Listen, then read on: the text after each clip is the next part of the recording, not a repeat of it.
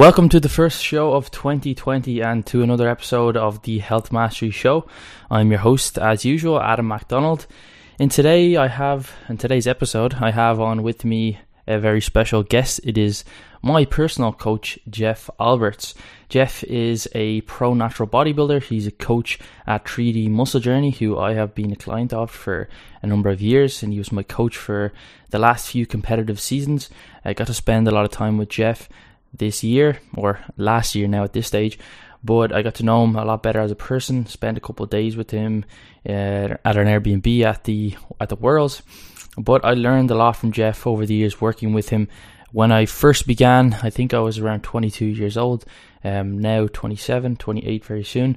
And Jeff taught me a lot about how to play the long game and enjoy this long term in bodybuilding, because if you want to be a good natural bodybuilder and make progress long term, you're going to have to learn how to not burn out and how to be consistent and take enjoyment from the process. And that is exactly what Jeff has taught me over the years. But I don't want to talk too much more about it. It's a great conversation between myself and Jeff, and hopefully you learn something from this and you enjoy the show. And if you do enjoy it, please do leave a rating and review on iTunes or Spotify or wherever it is that you're listening to. And if you have any questions, please do reach out. But without going on anymore, please welcome my next guest, Jeff Alberts. So Jeff, thank you so much for coming on the podcast. It's great to chat to you again. For sure, man. It's definitely, we had a great season together, so I've been looking forward to this conversation. Yeah, for those listening, Jeff, you've been you obviously know, but Jeff's been my coach this last competitive season, the previous competitive season, which was 2016, and I think we first Skyped, I believe, which was in 2014. I think it was a long time ago, but that's when we first actually Skyped together. So that's that would be almost, what would it be, 6 years ago, whenever that was, but 2014 was quite a long time ago. That's crazy. It's gone so fast, and what's kind of cool now is that we can kind of say, hey, it's grown into a friendship, so that's really awesome. Yeah, and this season I got to compete on the same stage as you twice, which was really, really cool. First at the Muscle Mayhem in California, in Sacramento, then your neck of the woods, and then just last month, it seems like more than a month ago, but just last month at Worlds. So that was really, really cool experience. For sure, and I think the highlight of all that, Adam, was that I'm going to say that I was the sock sliding champion. Yeah, that's pretty funny. I don't know. Nobody probably knows what you're talking about, but in Amityville, that's right. Yeah, mm-hmm. Amityville's the place. Yeah, we, after some food and some extra energy, we had a bit of a sock sliding competition between myself, yourself, and Eric. So yeah, I think you won. I think I did. I know Eric's probably going to say he won because he thinks he wins at everything. But no, man, I think I got you guys. And sock sliding is basically on your socks on a hardwood floor, seeing who can slide the furthest without falling on their ass. And I do think, Adam, you fell right on your ass. Or was that Eric? That was Eric. Yeah, and Eric was kind of in the heavier weight class as well, because he was he pretty much had 10 kilos, like 20 pounds on us, because he was like, post-season or post-contest. Well, that's an advantage in sock sliding when you're heavier. Yeah, so his momentum took us. And he still didn't win. So, hey, there we go. But anyways, let's get to the other finer things in life besides sock sliding. Yeah, I think actually, just going back to, I think that the Mayhem for me was probably the highlight of my competitive season this year. It sounds kind of, people will think that the Worlds would be the highlight, but for me it was like getting to compete on stage with yourself. I hadn't met you since 2000 and I don't know when it was previously before that, but I think it was maybe in London. That might have been 2016. You did like a conference or something like that with Shredded by Science. I think PT Collective now. Do you remember that? Yeah, we did a seminar there, and I do remember meeting you there for the first time. Yeah, that was quite a long time now. So it was great to meet you again. But then when I first saw that Eric was competing this season, I didn't know he was going to do the Mayhem, and I was like seeing pictures, of course, of him on social media and stuff, and then I was like, oh, he's shredded. And then when I was like, if Eric wins his pro card in I think it was the River City Classic or the one before that, I was like, if he wins his pro card there, then he's going to be a pro at the Muscle Mayhem. And then when he didn't win, I was like, it was kind of bittersweet, because I was like, damn, Eric is like shredded, but also I get to compete on stage with Eric, which was like, you know, in the same class. Like, obviously we got to compete on the same stage, but not together. But to go head to head with Eric was awesome, and it was just a really, really great experience at that show. And yeah, that was just a highlight. I don't know why. I guess because, like, you know, California, the weather is like amazing compared to where I live. It's just always raining, has been raining pretty much since I left California. And it was great to like do a whole road trip up there and then compete at the end and like meet all the 3DMJ crew and everybody. Got to meet all the coaches that were there as well. That was awesome, and it was just really enjoyable experience. And one thing that I kind of learned or was different this time was that I said it to you before, that it didn't really matter too much to me how I placed per se, but it was like the day before the show or when we were meeting or even before the show, before we got the results, I was enjoying it just as much as I did afterwards. And it's kind of easy for me to say that because I actually did well. But I think going back, and you'll probably notice this when we first start working together back in, let's say, I think we maybe did some off-season coaching back in 2014. I can't really remember, but I always wanted to kind of get result. Like, you know, I always wanted to just be making progress and wanting to see that progress all of the time. And I think if I would have competed back then, and I actually had competed before, the year before that, but if I was competing that season, I think I would be more focused on the placing and that being a determining factor of how well I felt the season went or how much I enjoyed it. And I personally feel like just us coaching together over the last few years, you've really, I suppose, paid some of your wisdom onto me, or instilled it into me, and let me take a lot more from the bodybuilding prep than the ultimate result itself. Yeah, I mean, I think, that show was definitely for me too. It was like one of the more highlights of the season. It's just the environment there. You know, the Muscle Mayhem, it's kind of like a 3DMJ party. You know, we have a lot of athletes there.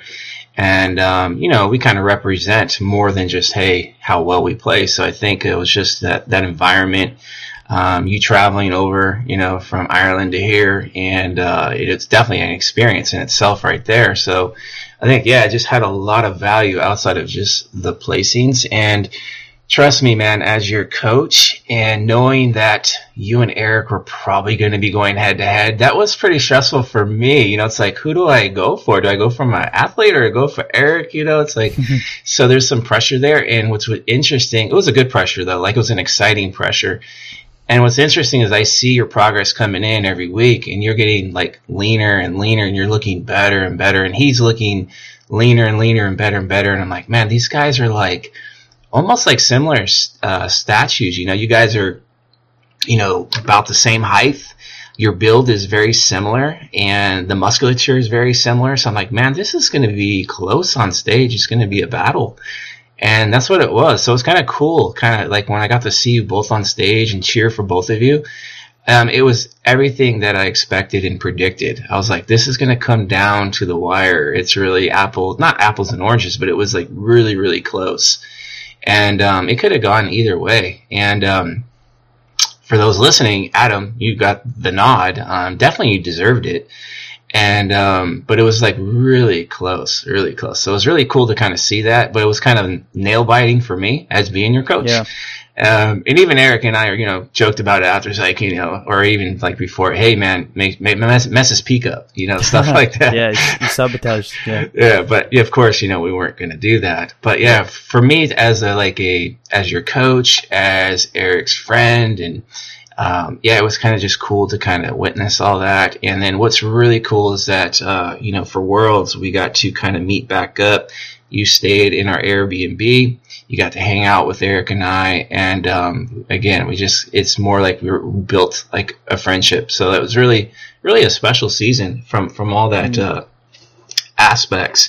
And I think for you personally, like being your coach, like seeing your prep, 3 years ago in comparison to now, I think back then you were I would say it's kind of cool that you and I kind of hooked up. Like, I can see if maybe you had a different coach who was a little more science oriented, where sometimes, like, if you have two of the same together, it's not a good match. Whereas if you have kind of opposites, it's kind of a good thing, because for me, I think personally, and you can maybe, talk more on this or not, but I think what you learned from me was how to let go of some of that stress as far as trying to be optimal all the time, where sometimes when we overanalyze or overthink things or trying to be super, super perfect, it creates a lot of unnecessary stress, and sometimes that stress can get in our own way, and it just makes us a little more neurotic, and the journey itself isn't too enjoyable because of that, because we're always worried about if we're doing things right or wrong. And when the season's over, you look back and go, why was I so stressed? It wasn't as enjoyable. So I think that's probably like the big picture thing I could probably say that I think I've probably taught you the most.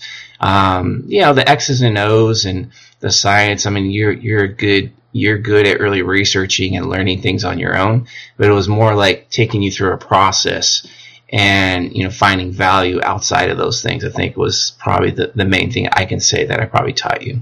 Yeah, I completely agree with that. I mean, I think I found a 3DMJ through a friend of mine who I did like a photo shoot with when I was like 19. So that was 2011, I think. And Harry Ranson, he was one of Eric's clients. And then I think I've maybe heard of 3DMJ maybe again through, I think it could have been Matt August's channel. I don't know if I've heard of 3DMJ before that, but then I really do like the science, and it's not that you said that it was unimportant or it tried to instill that it's the thing. It's like the science aspect of it is important. Actually, I still really enjoy it, and I actually started a master's in it this year. But what I realized was that when I first applied for coaching with 3DMJ, and you probably get this a lot from people who are like me, who would like really like the scientific part of the training nutrition. They're like, they want to join with the science guys, right? So they want to be with Alberto, or they want to be with Eric, because they're the science guys, right? So they, at least young guys or people who are overly invested in the science, think that that's what they want. But I think it was like almost like a blessing in disguise that you and I hooked up. Not that you don't know the science, but you have that wisdom that obviously comes with time, competing and just working with clients for like many years. Having done this, I think you said, I listened to one of your podcasts, the Natty Roundtable this morning in 1993. So I mean, I was 1 year old in 1993. So so I think that was like a blessing, and for anybody listening, I don't think it's that element of it isn't important. It's just that's like the 2% of what's going to get you the result, is overly focusing on that and trying to be perfect in those kind of things. And that's the way I was trying to be perfect with anything. And I remember when I met Eric again in New York, I think he used to have a 3DMJ Facebook group. I don't know if it's still active. I don't think so, but he said like, I remember Adam, we used to post like really long, obscure, hypothetical questions and tag me, and he's like, oh shit, not Adam asking another question again. You would basically, I remember, because you would ask me in our check-ins, and I would say, yeah, but let's not focus so hard on that, this or this. And then you would go in the Facebook group and tag Eric, and Eric would be just like, you need to chill out, basically, in so many words. Yeah, I think I've pretty much, like, questions I would ask, right? So people say, well, doesn't matter if you have, like, let's say, more calories on your training day and then lower it on your off days, okay? Something like that. So people you would see people doing things like that. So I would then take that to an extreme and say, well, if that doesn't matter, what happens if you only eat all of your calories in one day of the week and then don't eat for 6 days? I was like, well, like, that's really black and white, but maybe that would have an effect, but who does that? Nobody. So there's no point even asking those type of questions, So they're the kind of things that I would ask that are just like really obscure, and I would like focus way too much on things like that, and realized, and I think we spoke about this as well, I think just when we met last month, but that you kind of have to pay almost your due diligence and pay your dues with that, and kind of experience it and realize that. And the way I realize is that that's not important is because I try to do it and time just passes by as it naturally does for everybody, and I realized that focusing on that stuff was just stressing me out. My results weren't getting any better, and just focusing on the big picture was ultimately what gave you the results. And between my first prep with yourself in 2016 and 2019, I didn't really focus too much on the sciencey sort of stuff, and to be honest, I got a little bit burnt out after that prep, and I wasn't sure if I was going to do bodybuilding again. Like, I didn't hate it, or I didn't have an awful time. I just felt like maybe I'd try to invest too much into like the outcome per se, and trying to like think of that's what would make me ultimately happy and fulfilled. And after a while, I think I even tried CrossFit for like 3 months or something like that, and yeah, it was just awful. But I didn't really focus too much, and at one point I was, didn't do any extra reading, watching videos and training or anything like that for a couple of months. And then, I'm back on the stage 3 years later, and my physique is massively improved. I'm 10 pounds lighter, but look a lot more muscular.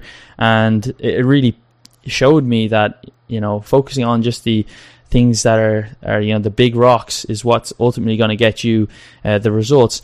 And you're probably, I don't know if you're the oldest on stage at the Worlds, but I think there wasn't many guys around your age that are on stage. So that's obviously a testament to something. So why do you think that there's not many bodybuilders that last that long? I mean, yeah, there's guys who compete, but there's not many guys who are competing at your age at such a high level. So why do you think that you've been so successful on a consistent basis for decades? It's interesting because, when you kind of were just talking about all that, it was like I was flashing back to my youth. And I think, when I look back, when I first started competing, my first year was in 93 when I first started competing. And I had a 3-year stretch, like 93, 94, 95. I competed 3 years in a row. And the fuel that really kind of kept me going 3 years straight, because basically it was like compete in 93, boom, off season, hey, let's get big, let's improve, and then right back to, 94 for another prep. I did that 3 years in a row. And the fuel that was making that happen was just that desire to win. Like, I wanted to win a certain show, and I had my mind on it. I was obsessed with it in a way. And it was like, a lot of it was like trying to get external gratification, like having people say, oh, look at him, he won that show, he's jacked, he's shredded. So, I think my maturity level at that time wasn't, where it is now. So my fuel, I think, was like the wrong kind of fuel. And what ended up happening after 3 seasons back to back to back, I got burned out, like, mentally. I remember saying after almost every season, it seemed like I would say, I'm retiring, I'm done. That was because of the extremism. So back in the day, I was kind of like you, Adam, where a lot of it was about winning. It was trying to be optimal. Like, trust me, I was a guy who I actually would read research stuff, and half the time I didn't understand what the hell I was reading, but I was doing it anyway because I wanted to optimize everything and be the best that I can so I could win these shows, to be the best. And I think it just burnt me out after 3 years. I was just like tapped out, just burnt out. And I remember after that 95 season, I was done with bodybuilding. I started playing a lot of basketball, playing a lot of tennis. Like, I got away from bodybuilding, which I think is a blessing in disguise because it took that mental focus away from just bodybuilding, and I was applying myself everywhere else. And that kind of basically gave my mental a break, and I got motivated again for bodybuilding. So in 98, I came back to compete again, but I didn't really know, or I didn't really decipher all that at the time. I was stuck in the middle of that mentality and couldn't get myself out. Like, I didn't have a coach, or I didn't have anybody mentoring me. It was just like everything I did was self-taught. So I was stuck in this cycle of like, okay, 3 years compete, get burnt out, remove myself, take a break, get remotivated, okay, come back. And I just repeated that for like the first 10, 15 years of my career. And it wasn't until like now, obviously I can look back with 2020, hindsight, just helps you visually see things a lot more clear, that I was just mentally getting burned out. Like the physical was burning me out, which turned into mental burnout. And that's the reason why, man, it was like, I remember in 2002, that season, I was super, super laser focused on winning a pro card. And that entire prep, I think it was a 14-week prep, I didn't cheat on my diet once. I didn't miss any training session. Like everything was perfect. And I remember like from a social aspect, like, if my ex-wife wanted to go to dinner or something like that, it was, nope, we're not going to dinner because I got to be laser focused and I got to be on point with everything. And so in a sense, like everything outside of bodybuilding got put to the back burner. Like I didn't care. And it was a selfish, obsessive, behavior that I had that wasn't obviously very conducive towards a happy marriage or anything like that. So, for 4 months out of the year, man, I was just like this total dickhead that didn't care about nothing but bodybuilding. And I ended up going into that show and I lost by 1 point, missed the pro card. And instead of seeing the value from everything I did accomplish, all I saw was defeat and failure. And basically I remember, flying home on the plane, I was like, this is stupid. Why am I investing all this energy into this sport and to lose by a point? Like, and it's still, till when I look back on the photos, it's arguable whether or not I should have lost. Like, I kind of still feel like I should have won. But so that kind of just reinforced that thought, like, this is dumb. I'm putting all this energy into it. I'm losing. I got robbed. And I ended up getting depressed, like, after that. And I said, you know what? I'm done with this bodybuilding thing. I remember going to, like, lunch with my dad, like, not too long after that. And I was just telling him, I go, I'm done. This is stupid. This is a dumb sport. It's, like, pointless, right? So I was just, like, in a very dark place at that point with bodybuilding. And it wasn't until 2009 when I started to see a little bit better light on things, like when I started to change my thought process around, hey, this season I'm going to come back to this and I'm not going to have like that winning mentality, like, yeah, I still want, when I'm on stage, let's try to win, but hey, let's actually try to enjoy what I'm actually doing, like the day to day. Let's enjoy that. Let's not put so much pressure on myself to be optimal. And long story short, I go through 2009, enjoy it. That's where I met the guys at 3DMJ. And at that time, it was the most enjoyment I've ever had with bodybuilding. And what's interesting and what's funny is that the focus wasn't on winning pro cards, but I actually won 2 pro cards with that mindset. So a lot of my history that I've basically have gone through, basically all those mistakes and what I've gone through is actually that helps people like you, Adam, where I'm like saving you from, let's say, years of heartache. It's like, okay, let me use my shitty experience, but actually make it a positive with someone else. And I don't want to take back or regret any of what I've gone through. Like, I'm glad I did because it's made me a better bodybuilder and coach now. And I think a lot of those lessons, like, I know they're so valuable now. And I think that's like, whether I'm successful or not in the moment, I know those valuables is what keeps me moving forward. And that's how I keep getting better.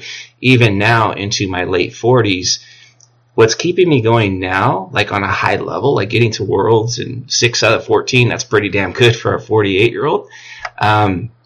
It's just all those life lessons. And I think mentally, I'm a much stronger bodybuilder now than I was back in my 20s. And that's the reason why that's why I keep going. It's like, I know myself really well. I know how to like decipher the lessons that I'm learning now, whereas in the past I didn't. And that just comes with experience.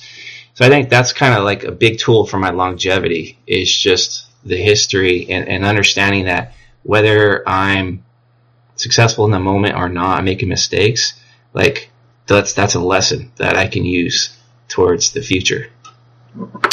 Yeah, I think the more you invest your identity in just like a hardcore bodybuilder, then the harder it is not to try and focus on just the outcome, because you're so invested in just the end goal. You're working, you're killing yourself or cutting everybody off, or being this, tunnel visioned bodybuilder that's nothing's important except for the bodybuilding, then it's hard for the result not to have some form of, impact, or not some form of impact, but a much larger impact than what's actually really important. Because I think when I've seen when I spoke to some other bodybuilders, even at some of the shows that I competed at, the Worlds, when I hear guys saying like, I've counted every single macro, or every single meal, I haven't missed, I haven't taken one day off or whatever, you can tell that they're just like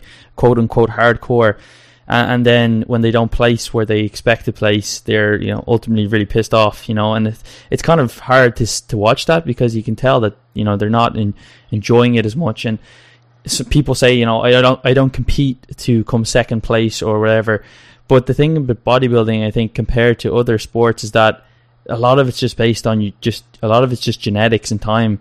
And I really reflected on the show, The Muscle Mayhem, after I won my class, and I was thinking like, I did better than I expected. But for example, like Eric, who's like probably one of the most well-known guys in natural bodybuilding, just purely for the content that he puts out and how he positions himself in the industry, that he has to have quite a mature mindset to be able to quote unquote lose to someone like myself, who's relatively unknown, and then not take that to heart, or to still be poised and have composure and take lessons from that. Because how do you balance the competitiveness? Because it is competitive natural bodybuilding. It's not just everybody goes on stage and gets a medal. It's not just participation. It is competitive. How do you balance that with not putting too much emphasis on the placing? Because with things like, say, soccer or basketball or boxing or something, there's a lot of different elements that can play, more so than there is in bodybuilding, where it's like, at the end of the day, someone who has better genetics than you, or has been training longer, or a combination of the both, they're gonna do well. Yeah, you can't, like in other sports, like you said, like boxing, or let's say football or something like that. You can impose your will on somebody to win, right? You can knock someone out. You can out point them, jab better than them, and just you can basically beat them because you're just dominating them. But in bodybuilding, it's so subjective, right? It's like we all have different genetics, different shapes, it's just like, in the judges, we don't know what the judges are going to be looking for. So a lot of it's subjective. And, personally, when I'm on stage, I want to win. Like every time I'm on stage, like, hey, let me try to win and do the best I can here. But I think, over the years, I've learned that, I learned the hard way, man. It's like, that's kind of the story of my career, is I learned the hard way. So I can go back to when I was trying to win a little show called Mr. Fremont. And I remember back in 95, it was the last year they were having the show. So for 3 years, early on in my career, I was trying to win this show. 93, I was junior Mr. Fremont. 94, I won the short class. And I lost the overall. Then 95, I was like, okay, this is my year to win this show. And I ended up taking second place in the short class, so I didn't even get to the overall. And I just remember walking off stage and backstage, I was like verbally complaining out loud that I got screwed, robbed. Like, because in my mind, because I was training so hard, like I felt like, hey, I'm entitled to this. Like I outworked everybody. You've probably heard that mentality from other bodybuilders. I outwork people. Like, maybe not. There's a lot of bodybuilders out there in the world that the guy that beat me, he might have worked just as hard as I did, if not harder. So maybe he deserved it more. But, after looking at photos, like it took a while for things to sink in. Like once I saw photos a month or two later, and my emotions died down and I started looking at things more realistically, it's like, yeah, the dude had like 14 kilos on me. Like he was just way bigger. Like it was obvious. Like looking at the photos, I'm like, Jeff, what were you thinking? But I think often, going through the process, like we, in a sense, because we think we are perfect with hitting macros, perfect with cardio, or perfect with training, and we're not deviating, or we're doing everything to make ourselves the best that we possibly can, almost like starts to become like an entitlement, or we feel like we deserve to win. But again, when you get on stage, it's so subjective. Like you can, let's say, and I'm pretty confident you can probably say, yeah, we maximized your physique this year, Adam. Like we did everything we could, and this is the best we've ever seen you. And same thing for me. I'd say at certain points in my prep this year, this was the best I've ever been. So from the perspective of fulfilling your current potential, we did that. And in a sense, you won because of that. Because when you get on stage, it doesn't matter if the bodybuilder to your left or right, if they fulfilled their potential or not. If they look better than you, they're still going to win. So in my mind, I'm thinking like, okay, the judges are only going to see what's in front of them, right? Like visually, they're going to look at all the bodybuilders and go, okay, this guy's better than that guy, whatever. And that's just how it is. But the reality is what judges don't see, and what we don't see as bodybuilders, is that the people that you're competing against, you don't know if they fulfill their potential or not. So the guy, let's say, looks better than you, but let's say he didn't even fulfill his potential. Like, you can kind of say, like, you're a better bodybuilder than that person, even though they look better than you, because you've done the process, let's say, a little bit better. But how do you know that? You don't know that. That's the thing. So that's kind of how I look at things. Like, I've won shows where I've been at my best. I've won shows where I haven't been on my best. And the shows that where I wasn't, it's like, did I really deserve to win? Am I truly the better bodybuilder here?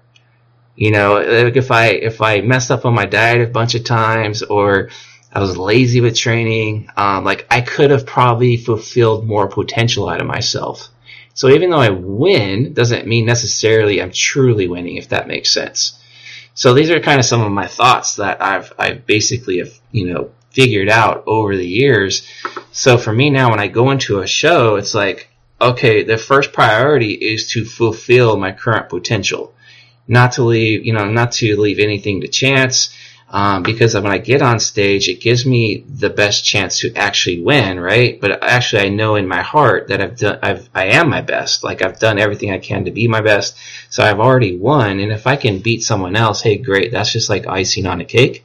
But if I lose to someone else, then it's like, well, as long as I did everything I can, and if I lose to someone, I'm okay with it, because that just means they look better than me on that day, and it's out of my control. So it's more like I try to look internally versus externally now. And I know that's not always easy to do for a lot of people.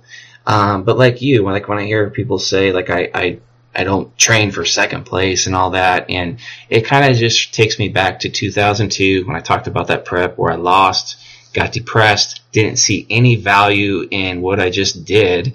And it's not until, like, in hindsight where I could actually say, okay, yeah, there was some value in that. And this year still, like, we're 5 weeks removed from Worlds. I'm still processing the season. Like, I think a lot of us, we kind of just put so much stock into that placing that's how we value what we just went through. Whereas I think now that I've gotten older and more mature, it's kind of like, you have your glass of wine with a meal. You're sipping that wine really slow and you're taking it all in. That's kind of what I do now. Like, I just really take my time to kind of sift through and, see where there was value, where there wasn't value. And I just process it. I'll probably keep processing the season for another few weeks or so, or maybe even longer. And that's what I learned from Eric actually this season, like, because he finished his season before we did.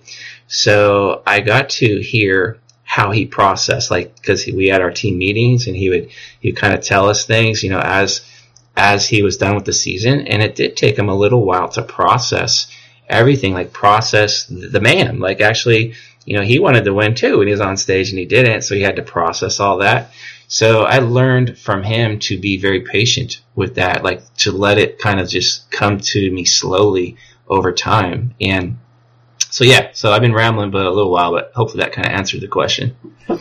Yeah, I think it's important, and it's probably you being able to internalize that is probably one of the reasons why you're still around.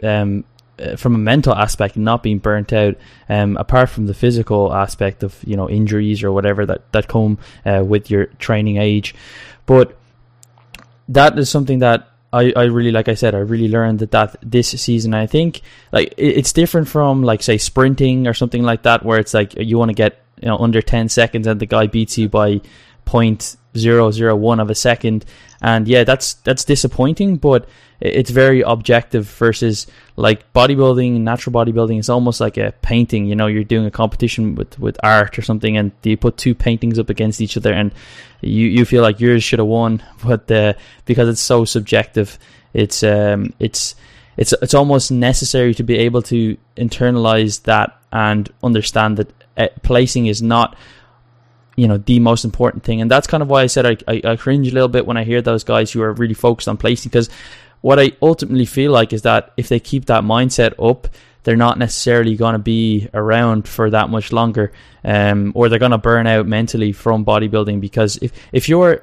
not placing well in bodybuilding, and of course your placings will get better as you know, if you're consistent and you do get better each time, your placings will get better. But if you're not, you know, clean sweeping the show, it's likely that you're not going to, you know, be the best bodybuilder ever in the world. If you were, like some people ask me, do you think I can be like, they ask me about themselves, you know, do you think I have potential to be a good bodybuilder? And I think if you're going to be like a world champion, for the most part, you probably know already if you've been lifting a few years. For example, Kendall, the guy who won the pro overall, he's younger than I am, and I think he's been lifting less than I am, and he's a pro and he's winning the pro overall, and I'm an amateur still. And I think, but that's good to see things like that, because I know that, you know, winning or the outcome is not that important, and it's, to an extent, it's kind of out of my control. And like you said, it's about focusing on you know, trying to bring your best. I think I would have been maybe disappointed this season if, let's say, I, even in spite of enjoying you know, meeting everybody and getting to hang out with you guys a lot, I think if I didn't do better than my last season, I probably would have been a little bit disappointed. I don't mean placing wise, I mean just how my physique looked and how I felt as a bodybuilder. And I think you're dead right saying that I probably got the best out of my physique. Like, I definitely could have brought in a better package, but I think for where I am in my competitive career, I think every time you step into a new territory, whether that's like essentially a new level of leanness, that's like, you know, that's a whole different ball game, you know, mentally. And I think you have to get to this new territory in order to be able to go further. So next time I compete again, I'll know what that feels like now mentally. I'll be able to deal with that better, and then ultimately get better physique. Because I don't think anybody's comes in the first season, or it's very rare, where they're like the absolute most peeled with the most amount of muscle that they could potentially have from a very objective point of view. Yeah, I think a lot of people, like, the way I kind of stress potential, like, people, like, go through a contest season, and let's say they're not happy with how they look. Let's say they look great, right? But they're just like, I know I have more in me, and they're never, like, not satisfied. Like, it's a double-edged sword. Like, on one side of the sword, we need to have that mindset to want to get better and to push ourselves to get better, because that's how we make progress. But on the other side of the sword, if we're never happy with what we got, it's like you're miserable, right? Like, you're not enjoying what you're doing. So the way I kind of describe it is, like, the goal should be to fulfill current potential. So there's a difference there. Like, having current potential means what you're capable of accomplishing in the moment versus what you're capable of accomplishing 5 years from now. So yeah, if every contest season say I wasn't good enough, yeah, it's like I said, it's that double-edged sword. But I mean, if we're in that mindset all the time, you're never going to enjoy what you're actually accomplishing in the moment. And if you're just saying, hey, if I don't have that first place trophy, that just reinforces that you're never fulfilling potential, or you're never happy with what you're accomplishing. So to me, it's like I've had to learn the hard way over the years. Like, I need to find value outside of a placing, and to realize that, again, if I'm doing everything I can be doing in the moment to feel current potential, then that's actually winning. So, you know, after this last season that I competed in, you know, even as a 48-year-old, I still think there's a little bit left in me to squeeze some more of that potential out of me. But I also realized too that I did everything I could this season under the confines of my prep, that I knocked it out of the park. Doing 7 shows, placing well, in almost all of them. And, being like one of the older guys on the world stage and still having the motivation and drive to come back again in 50. I mean, at the age of 50, the fuel is no longer, hey, I got to get first place. The fuel is like, I just had one of the best times of my life as a bodybuilder, and I want to do that again. So that's basically, I could say, like, a huge part of my longevity is, outside of like, making sure I'm training, in a safe way and that type of thing. But it's just the mental part of like understanding that a major part of the fuel, or the best fuel you can have, is actually enjoyment with your training, enjoyment with like how you set up your process and how you go about that process, and understanding that every show you do, it's not like for me personally, I don't let the judges dictate my success. I don't give them that power. Like, that power stays with me. I define my own success. And the show, I just look at it now as a celebration of my process. And that's the mindset I try to have.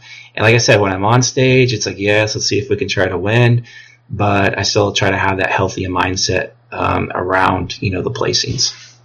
So do you feel like if you hadn't have done everything that you could have done,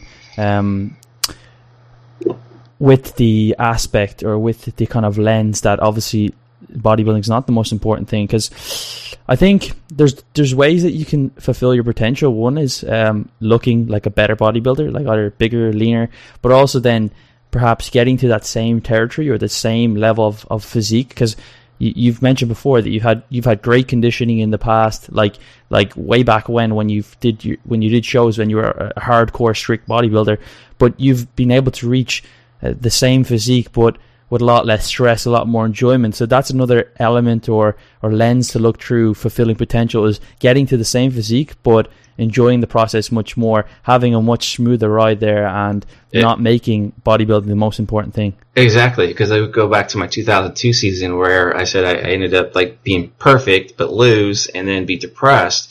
Well, like what people don't see, like what a lot of people see, like especially on social media, is just, hey, look at so-and-so training, or look at so-and-so dieting, like they're shredded, blah, blah, blah. But what you don't see is, things behind closed doors. So in 2002, like I was saying earlier, like, I was an obsessive asshole. Like, my ex-wife, like, got put to the back burner. Relationships got put to the back burner. Like, everything was about bodybuilding. So yeah, I got shredded. 2002, I could say, like, I had shredded glutes back then. And I was the leanest one on stage on that show. And that's why I felt like, hey, I should have won that show, because I was definitely the leanest one up there. But man, it was like I was such an asshole. Like the way I went about my process was so inferior in comparison to how I do the process now. So now I'm doing it in a way where, hey, my family comes first. I'm not like there's days where I can't be optimal. Like, okay, I can't train today. Let's train tomorrow instead because of X, Y, and Z. Whether it's, hey, I have to be there for my family, or I got something else going on. Or, hey, I can't get my cardio in because of this or that. Or, hey, you know what? Let me eat 50 more grams of carbs today because my mind is just like, I'm an asshole. Like, I'm just like, energy is not there. I'm a dick and I don't want to be a dick. So let me eat a little more food today so I can be more human to those around me. And, because of doing that, you think, like, most people would think, oh, you ate 50 grams carbs more, you shouldn't do that. You're overeating. But if it means I'm a better human and I treat those around me better, I'm not going to get that backlash, right? Like, if you treat someone with disrespectful, you're going to get that back. And that's going to be stress on your plate. So in a sense, by eating a little more on a given day, let's say, my stress levels go down because of that. And it makes the process better moving forward. Like, it just makes me better, like, mentally and physically. I'm like, okay, now I can get back to a little more grinding in a better state. So just like I said, like you said, Adam, there's so much more than just, hey, you place well, or hey, you're shredded. It's like the actual process. Like, for me personally, I'm trying to improve the way I go about my process every time. So in 2014, the last time I got on stage, that was my best ever physique at that point. And it was also the best ever process as far as balancing life and bodybuilding out. So this year I was like, hey, let me see if I can improve that. Let me see if I can even be more human during the process. And I'm still trying to figure out, like still evaluating whether I was better or not than 2014. And I think often, like, to get a true answer to that, like how well you're balancing life out with bodybuilding, is like ask those closest around you, hey, how was I? And really see what their feedback is, because truly that's where the answer is going to be, whether or not you were, a pretty good human during that process. But that's kind of my goal in 2021. Like, I remember Roberto saying, a few years back, it's like, hey, when I do a prep, I want people to not even know I'm prepping. Like, that's his goal, to like go through an entire prep where, people didn't even realize he was prepping. I don't like, as far as that being realistic, like, I don't think that's a realistic goal, but I think it's definitely something to strive for. So that's kind of how I look at my next season in 2021, is like, hey, let me see if I can maybe get back to Worlds or whatever shows I want to do. Let me see if I can, reach that elite level conditioning again, and let's see if I can actually do it in an even healthier way all around. Yeah, I think there's probably a balance, and I think that's probably really hard to do, to let nobody know that you're prepping. I mean, from a mental point of view, obviously they're going to see that you're getting leaner. But for me, even though I tried not to tell a lot of people that I was prepping, purely just because I didn't feel the necessity to tell people who don't like bodybuilding that I'm doing a bodybuilding show, because they probably don't really care. But I remember towards the end of my prep, some people that I work with, they were saying, "Oh, you're quite quiet lately," or you're acting a little bit different. You're very quiet. You're like, and I could just tell that it was because like I just don't have the energy to be as bouncy or to be as energetic as I previously was, and that's kind of difficult as well. I remember just recently being in the gym, and a guy that actually he used to be a client of mine a few years ago, said to me, "Oh, during the last few weeks of the prep, you seemed very focused."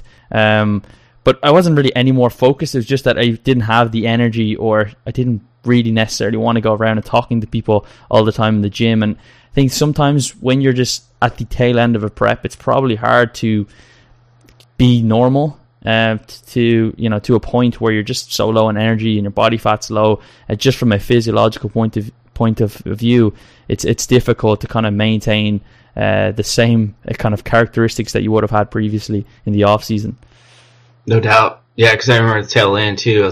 I'm aware of, how I am. So I know, like, towards the tail end of prep, when food level is not like where it should be, your body fat's really low, you're not going to have that energy. But I was aware of it. So, if the family's like, hey, we're going here, going there, yeah, I'm going to go. I'm going to try to be present, but it's not the same, when you're not, energized, you're not jovial. So it's just, I'm aware of it, and I just tell myself, okay, don't be moody, don't act moody. It's not about me, it's about them. Try to do your best to be present. But again, like what I learned like a week or two after prep, after getting, eating more calories and the body weight start coming up, my energy just instantly starts popping up.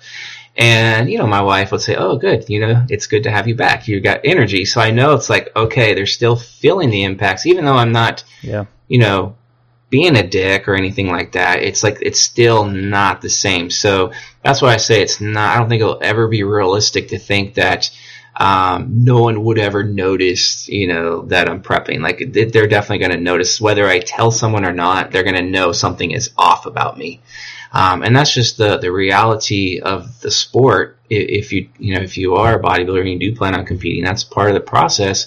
But it's having, again, that mental awareness of how you are, like of how you're being. Like, if you feel yourself being moody and grumpy, you have to learn how to tone that down and put a smile on your face regardless, because you don't want those around you that love and care about you and supporting you. You don't want to treat them miserably, through a process. And what I've learned too over the years is that getting shredded for shows, like the timeline keeps, like, it seems like it just keeps getting longer and longer because the standard of conditioning in this sport has elevated. And I think a big part of that is because of the timeline now. Like, people are dieting longer, so they're getting leaner. So if you're going to spend 6 months to a year in a contest prep, that's a big chunk of your, like, it doesn't seem like it's a long time when you're going through the process. Like, personally, like, you're like, okay, yeah, this is what I need to do. But think about the people around you that have to endure 6 months to a year of their life dealing with a dieting bodybuilder. Like, there's a lot there. So for me, it's like, okay, now that my season's over, that's why I'm like, part of the reason why I'm taking 2020 off is like, yes, we need time to recover and all that. But again, being 48, I've already trained for over 30 years, so I have enough muscle mass to compete every year if I wanted to. But, one, it's not the healthiest thing to do, but I don't want to put my family through more prep. They've already gone through 14 months of it, so why am I going to have them go through even more of that? Like, they deserve to have, like, all of me again. So I think, again, and that's part of my longevity too, is realizing and understanding that not just bodybuilding itself takes its toll physically, mentally, emotionally, but the life stuff, like, that takes its toll too. So if you're putting a big toll on those people around you, I'm pretty confident that stress levels are pretty elevated, all around. So that's the reason why I'm like, 2020, hey, let's be a little fatter and let's be a little happier. And we'll do this again in 2021 if the stars are aligning. Yeah, I think like, then on top of that, if you're like one of those real hardcore bodybuilders, like you said you were back in the day, like, you just compound the negative effects on top of that if that's what you're, if you're like that. Yeah, I would, like, right now, like, let's say we go Jeff of 20 years ago, like, after my season, after Worlds, fuck, I got sixth. What? Are you crazy? We got to get top 5. And we're going to go right back to the gym. And, hey, we're going to train for 6 months and then we're going to prep again. And I wouldn't even think about, like, the people around me. Like, no, I'm just going to do what I need to do to win. Like, it's just the all black and white mentality. And so, yeah. And then just shit talk the WMBF and then join a different organization and compete with them until you win. Right? Yeah. So it's just the all around, like, it's just like, there's a lot that goes into the sport outside of, like, hey, the science says this or science says that, or hey, I need to win at this show. Like, there's so much more that I think that we need to take into consideration. And a lot of this, like, the way I'm talking now, like, I didn't know this 20 years ago. It's just the experience. Like, when you go through things, especially if you're open, like, your walls are down, like, you're not putting walls up, you put the walls down, you're able to learn a lot more if you let kind of that ego, go down. So that's I've had to learn the hard way, but that's the reason why we could sit here and talk on a podcast all about it.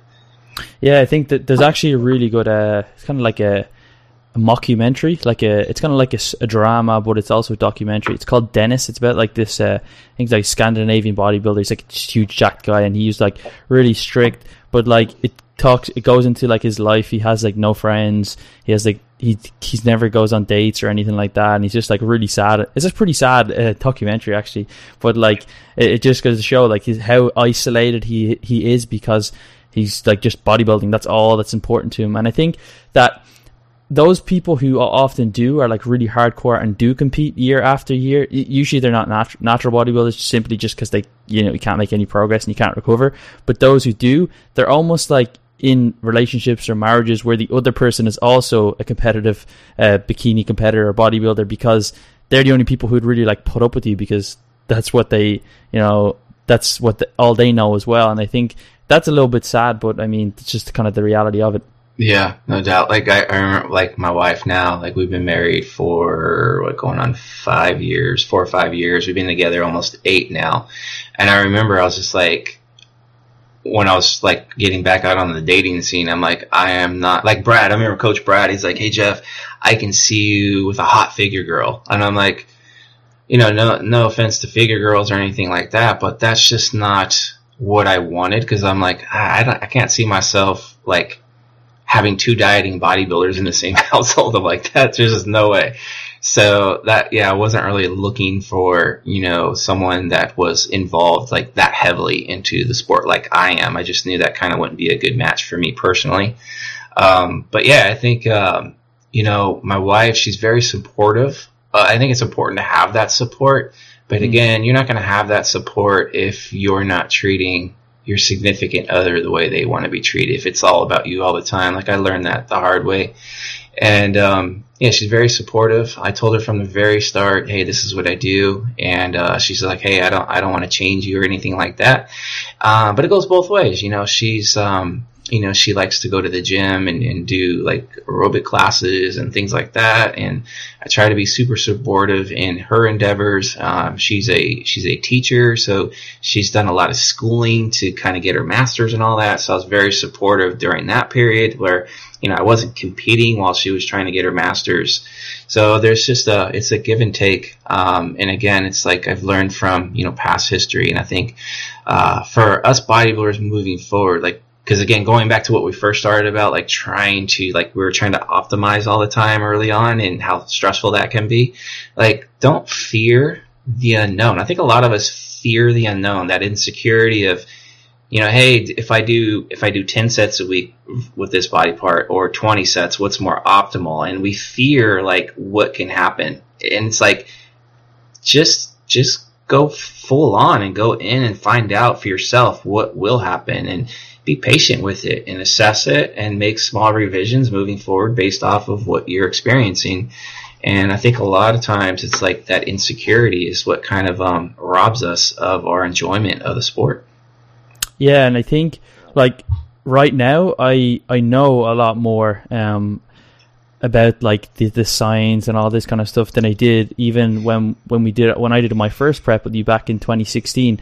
And before that, I obviously know more than before that. But the funny thing is, like, when I was younger, I would try to have, like, after the show, I'd try to have, like, a perfect reverse diet. I'd do the kind of the Lane Norton style when you use, like, the extra 15 grams of carbs every week until 6 months later you're back at your maintenance levels or something like that. And I would try to do something like that. And now this past like, month or 6 weeks or whatever it's been since I last finished my show, I literally haven't tracked a single macro. I haven't been like, on a seafood diet or anything like that, but I've just been really relaxed about my eating. I've gained probably more weight than I would like. I'm not like overly fat, but I really feel like that was like, it's like been a really good reverse for me because I'm feeling much better mentally. I think part of the tracking element, I think part of my recovery diet, like 3DMJ, like to coin it, is not tracking. That's part of my recovery, I think, is just getting away from that, like not being so meticulous, because I have a fire to like compete again, like not next year because I obviously want to make progress, or probably not even the year after that. But in previous times I've done competitions, I was kind of burnt out afterwards. Like, I don't know if I'm going to compete in bodybuilding ever again. Maybe I will. I'm going to still lift and stuff, work out because I enjoy it, but I don't know if I'm going to do bodybuilding. But even now I'm like, I'm excited to like, I don't want to compete right away. Obviously, I still have a bit of the, the recovery aspect, hormones and stuff like that. I need to improve. They need to come up and everything. And I don't want to get back into competing straight away. But I still have a fire to, I definitely want to compete in bodybuilding again. And I think this was like on paper or in scientific terms, it was like suboptimal reverse. But for me, I feel like it was really, really good. And some people say, oh, you gained too much weight. You're supposed to gain 5% or whatever for the first few weeks of your body weight. But for me, I just, I started off with that 1 kilogram of candy that I ate in that store when we went shopping for your runners. That was the start of my reverse. And ever since then, I've just been like eating well, but just enjoying food and going out, eating out like a couple times a week. Training, I'm loving training. Sleep is getting better. I'm a lot more energetic. I know I've still got a long way to be fully recovered in terms of my hormones and libido and everything like that. But for me, looking back, if I was 5 years ago, I would have thought like, oh, that was awful. You've suboptimal. You didn't do what was the right way to do. You should have planned it meticulously, walked your calories up, and then you've gained too much body fat. But for me, I'm like this. I feel like it's the perfect reverse almost. If I was to do it again, would I do anything different? Probably not. Yeah, it's I think, the reverse diet thing, it's like, if you think about it, we're spending almost a year of our life, trying to get extremely lean, and to say, hey, Adam, your show's over, but here's 10 grams of carbs. It's like, you're basically still dieting, so you're not just physically, you're going to continue to be limited, but like mentally and emotionally, it's like, how do you adhere to 10 grams of carbs when your hyper-focused goal is now behind you? And so there's just like not very optimal, right? Like on paper, it once was, deemed, hey, reverse diet is optimal. Hey, you can, get your metabolism elevated, you stay in a leaner state, and you look great for all this time. But the reality is that you're still dieted, you're still in an extreme state physically, mentally, and emotionally, and it's not healthy. So yeah, it's like if you were a caveman in the Ice Age, and you're like 6% body fat, and you're maintaining that through a reverse diet. Like, in a sense, you're just kind of day to day, you're finding these little granules of food, and you're like, oh, okay, I'm eating these little granules. But when you come up to this large woolly mammoth, you think the caveman's going to be like, oh, I can only eat the granules on the ground? No, it's going to be like, hey, let me take a spear and kill that thing so I can eat the entire thing, because we need to get healthy again. You need to get that body fat put on. So I think it makes a lot of sense to have that candy after the show, right? Like, to actually, put some calories back in us and actually get some body weight on us. Now, as far as like how much weight, the percentages and all that, like, that's so individual. I know for me personally, like you, Adam, I've put on like 18 pounds already. Like, I'm up almost, that's what, 8 kilos or whatever. Yeah. And yeah, I mean, I have like a little bit of a gut again. And from aesthetic standpoint, it's definitely far from where I was at Worlds, but I feel so much better. I have so much more energy. I'm healthier, like things are returning back to normal. My mood around my family is a lot better. And, again, that to me is far more important than trying to be like perfectly optimal with the bodybuilding side of things, as far as trying to reverse diet out and all these things. Like, and I think too, what I could probably speak for you on this one too, is that we both are pretty experienced now, so we can take comfort in knowing that, hey, let's say our body, like our aesthetics right now aren't exactly ideal, or maybe they're just a little, I think they're fine, but maybe they're not as ideal as we would like it. But we take comfort in knowing that, hey, we know how to get to the stage. We've done it. We've been there. We fulfilled potential. We know how to do it. So you can kind of relax a little bit knowing that, okay, we might not be 100% perfect in the moment, but eventually, because we are experienced, because we know how to work smart, we know how to be consistent, we know how to set up our goals and timelines that, in the end, where we're on our next stop, I should say, our next destination, like in 2021 or 2022, whenever we decide to compete again, we know we're going to be okay. Yeah, and I think it's not just the weight, because I'm sure you've done it in the past where it's just like you just gained a ton of weight post-show, and I've seen many people do that.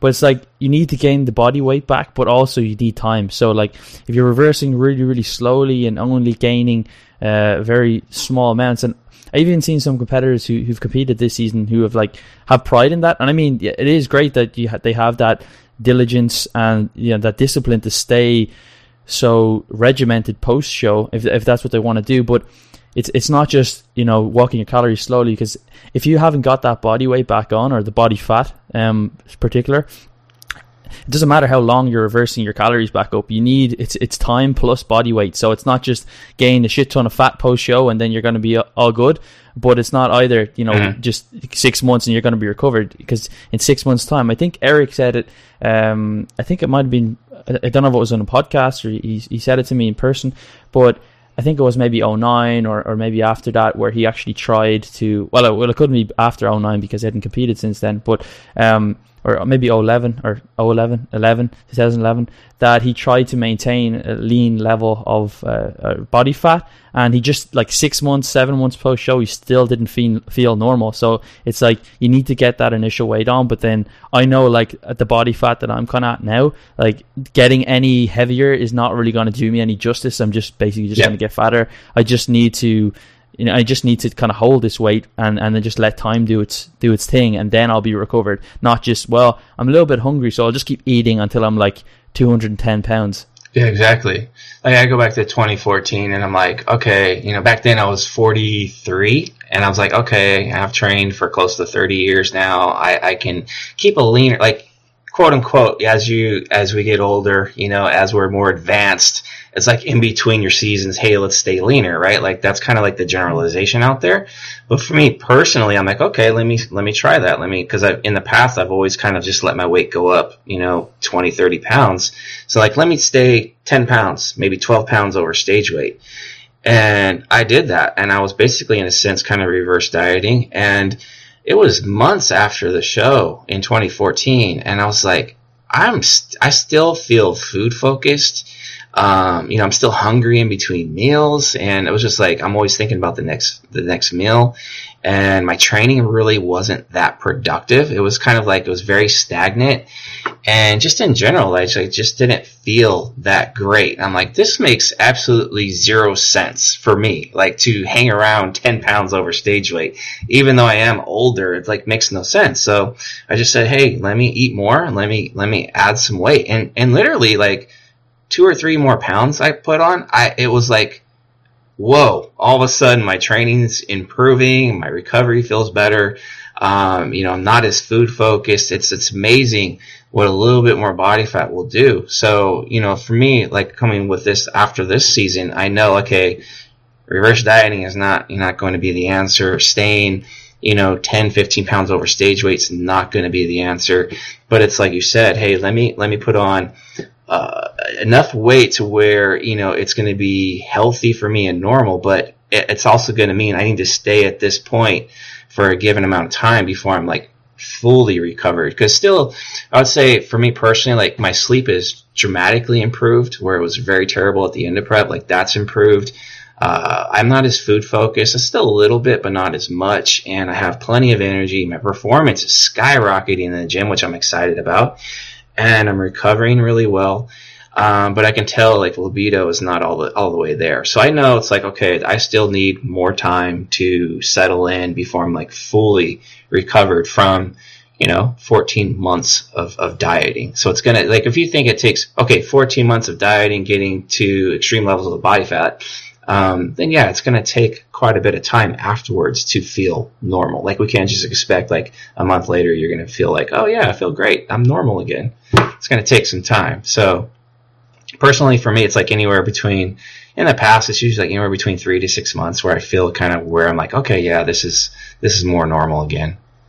Yeah, so it's probably going to be like springtime, right before you actually start to lay on any new muscle. Anything between then, it's really going to be just getting back to normal, regaining some lost size that you may have lost towards the tail end of prep, or just throughout that 14 months as every bodybuilder does.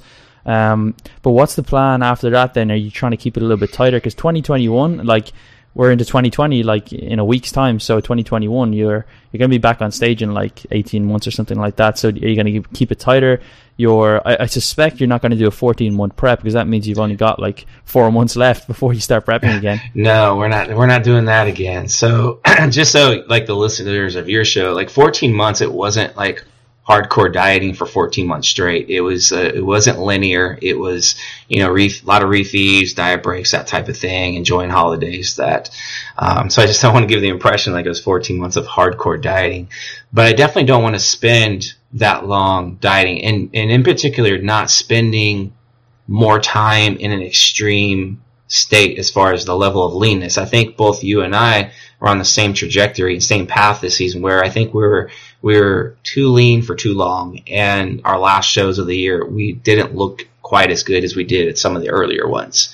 So I know that's something I learned this season going into the next season. Okay, I need to game plan my shows and keep them within, a 2 to 3, like no more than 3 month stretch, like definitely probably within 2 months of, game planning when my shows are going to be. So this off season, yeah, I mean, I'm not going to, you won't see me mini cutting, there, even if I feel like I'm getting a little insecure about how I'm looking, I'm not going to mini cut. One, I definitely don't want to be in that state. I want to be as productive as possible with my training, so I don't want to take away from the big picture from that. And then two, again, my family just went through 14 months of prep. They don't need to go through 4 to 8 weeks of mini cutting. So to me, it just makes no sense from that sense.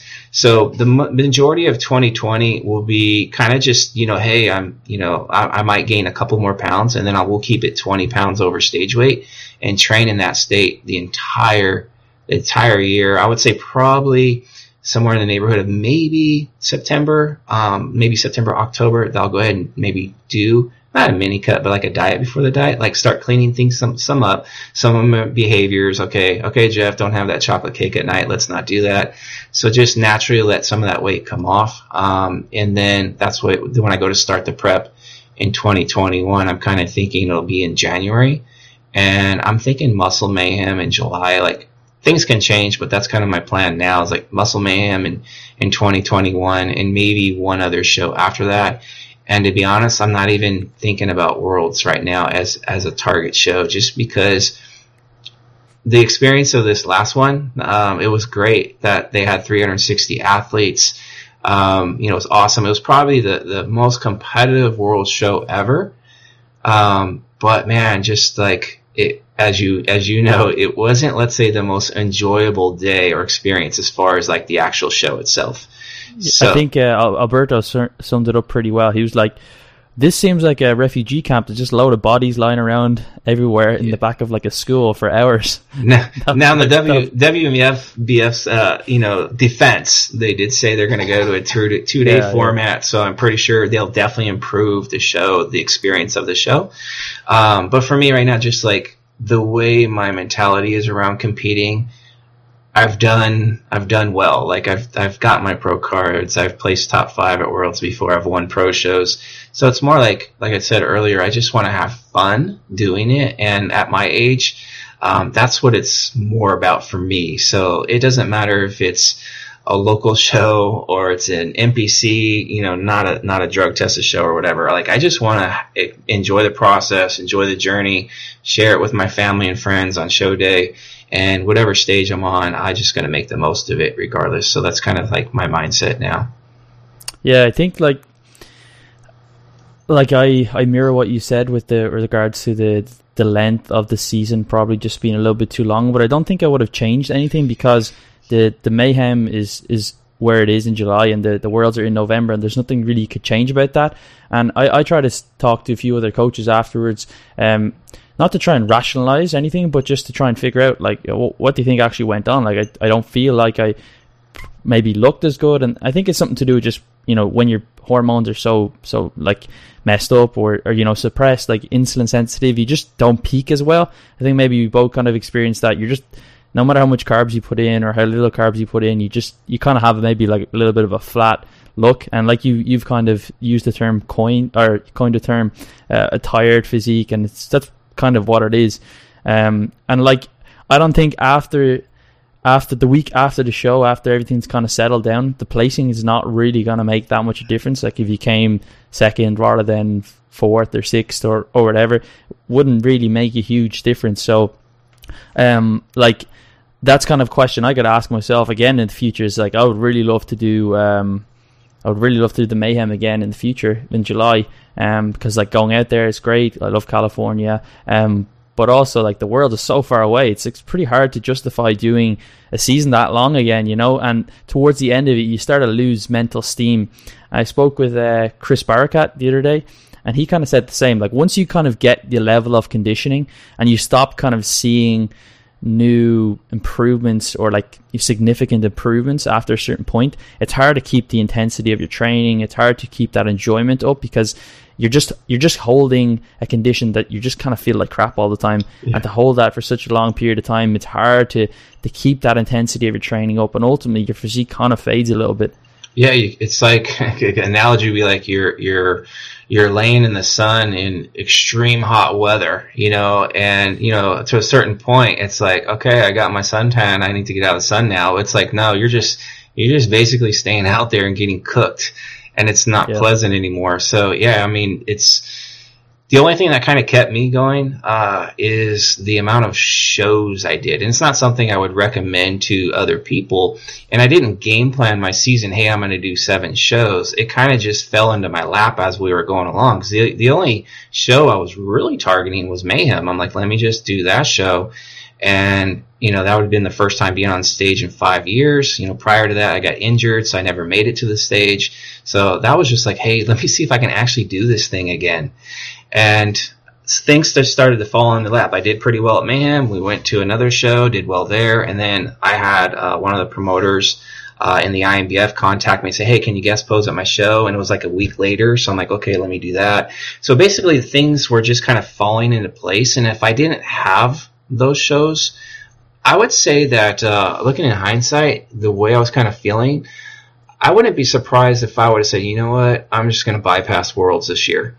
Because I was just getting tapped out. Like you said, from July to November is such a long stretch, and to hold extreme conditioning, because I was in like my best condition in early September. So September, all like 2.5 month stretch, basically I had to hold conditioning. And I think, my body just started to get tired, and I got sick a couple times and things like that. We did some traveling, and I think it just took its toll. So by the time I got to Worlds, like I said, yeah, that coin phrase, I just had a tired look. Like I didn't look terrible, but I didn't look the same either as I did in the beginning of September. And whether or not, hey, if I had that same package in September, if it would have helped placings or not at Worlds, I really don't know. I might have ended up being in the same place. So, and even if I did, let's say move up 1, does it really, like you said, make a big difference as far as how I define that success? And I would say probably not. So.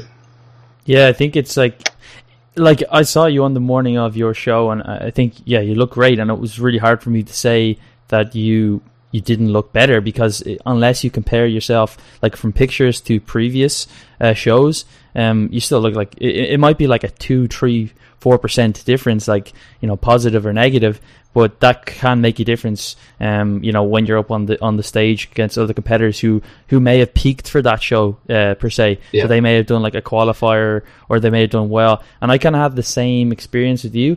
Well, my only goal was to do the Mayhem, and then I was just gonna like enjoy San Francisco after that. And it was like June, I think, when I actually put my application in to compete. And I think Bob or Tina, they emailed me, said, hey, did you get permission to do the show from the NBFI, which is the Irish kind of INBF? And I was like, oh, I didn't know I needed, because I'd never done bodybuilding show before. Like I competed, but not in bodybuilding. So when I emailed them, they said, oh, well, you got to compete in September as well. So I was like, oh, well, that's my season getting extended. And then after that show, I was like, well, I got my Worlds invitation from the Mayhem, but I said I'm definitely not going to do Worlds in November, because I'm starting my Masters in September. And I just don't want to die for that long. And then after I did that show and I did well, I was like, oh, I kind of feel a little bit obliged to, or not obliged, but I felt like, I'll just give it a shot. But between then and November, it's just like the enjoyment just kind of went out of it. And I don't regret doing it. I mean, like I'm here to tell the tale. I still live, but I mean, I don't think I would have. I don't know if I'd do the same thing. Like you said, I might skip Worlds and just hold out for Worlds in a few years' time, when perhaps it can be maybe more competitive, or just peak per se for that show. Yeah, it kind of like too, the conversation I had with Alberto when he was coaching me in 2014. We did the Pro International, and it was in the middle of September. And I won that show. That was my first ever pro win. It was a big show. It's at the time, one of the more prestigious shows. And I was like, okay, now if we do Worlds, it's a 2-month stretch. It's like 8 or 9 weeks more to diet. And I definitely needed to maybe lose a couple more pounds to get that conditioning. And Alberto just said, hey, Jeff, you know what? You just won one of the best natural bodybuilding shows out there. There's nothing for you to prove. You could let's just shut the season down. Because I think he was being protective of me, knowing that I have a family, and it meant, okay, 9 more weeks of going through that process. Like, it's not an easy thing to do. It puts a lot of strain, not just on the bodybuilder, like we've been talking about everybody around you. And he was just like, hey, there's, you accomplished, a lot. There's nothing else to prove right now.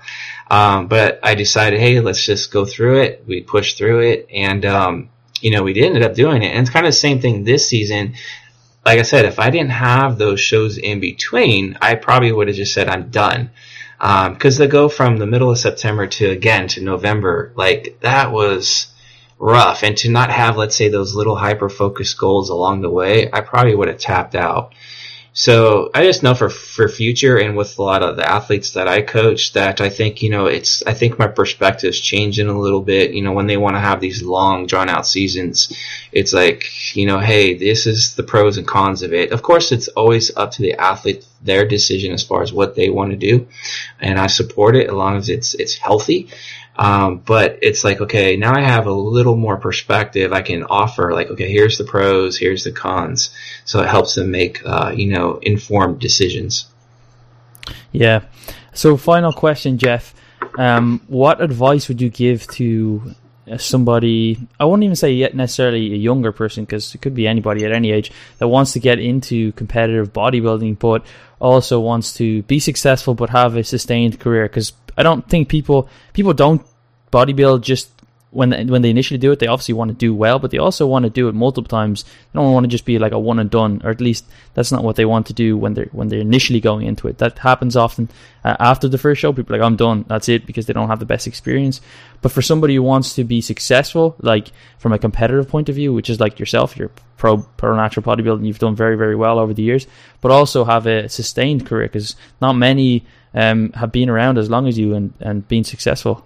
What advice would you give? Yeah, I think, man, that's such a hard question, right, to kind of try to answer in a short period of time. But I would say the main thing is that to have fun. Like, that's the main thing. It's like, have fun in what you're doing and understand that you're never going to be perfect. You can strive for perfection, but you're never going to be perfect. And the thing is it's more about the consistency and like for me personally, it's like, how have I been able to be consistent this whole time? And I think the big takeaway is, yes, like, of course we all want to be optimal, but the reality is that it doesn't exist in a sense. It's like, so what I've learned, that practicality leads to sustainability. So what you're doing, if it's practical, it works well, in the gym, it works well outside the gym, how things impact, like what you do outside the gym will impact inside the gym and vice versa.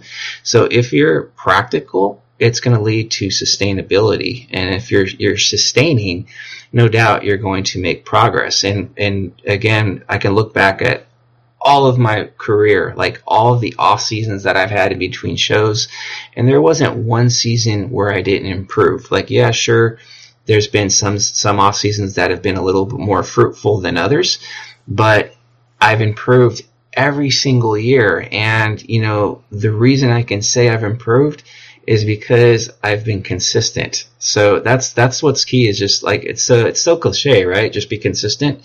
But just realize that you're never going to be perfect. And I always say it's probably best to be conservative. So whatever structure you have, start conservative and assess and revise as you go. And don't fear mistakes, learn from them, and just keep moving forward and enjoy your process. Awesome. Thank you for that. So where can we find more about you, Jeff? Instagram. So Instagram, 3DMJ Godfather. Also, you guys can go to 3dmusclejourney.com. Great. So on the future is on the cards for the future is Bodybuilding Show 2021, Muscle Mayhem. We're going to see you there. That's the game plan for now. Yeah, I'll definitely be there, and I'll be turning 50 years old when I'm on that stage. So yeah, half a century, according to how Eric likes to coin it. You're not going to be doing any strongman or weightlifting in the off season like Eric? No, man. I think if I did that, I might snap. So I got to stay healthy, man. But no, my passion is bodybuilding. It's been bodybuilding, and that's what I basically gravitate towards. Great. Thanks so much, Jeff, for coming on and giving us all your wisdom and knowledge from all the years that you've been in this sport and coaching people. More than welcome, Adam. And yeah, let's go eat some more candy. So hopefully you found this episode with myself and Jeff pretty useful, or at least enjoyable in some form or another. I personally learned a lot from Jeff over the last few years, especially how to take things slow, or to enjoy the process more so than trying to be perfect in any given moment, because that's the kind of person that I am. I really enjoy the science and the studies and trying to optimize everything. And while I still do enjoy that stuff, I think I've learned to understand that is of secondary importance to being consistent and enjoying the process, which is ultimately going to lay the foundations of a long-term future in bodybuilding, whether it's competitive or just recreational. And ultimately that is what's going to give you the long-term results and get you to where you want to go. And I think Jeff is a testament to that. When people ask him, what's his secret is basically 33 years of training. And you don't often see people who've been in the game as long as he has, because they either burn out mentally from just trying to go too fast or too hard too fast and go all in, or else they burn out because they don't train in a way that allows them to have longevity in this sport or pursuit or whatever you want to call it. So if you want to learn more about Jeff, all the links are down in the show notes, and if you want to ask me any questions or reach out to me, you can get me in the show notes as well. But I hope you enjoy listening to this, and I will catch you in another episode when we will have on more and great guests, as we always do. So please do, again, leave some form of rating, review or feedback, good or bad, hopefully good, and I would really appreciate that. So thanks again, guys, and I will chat to you in the next show.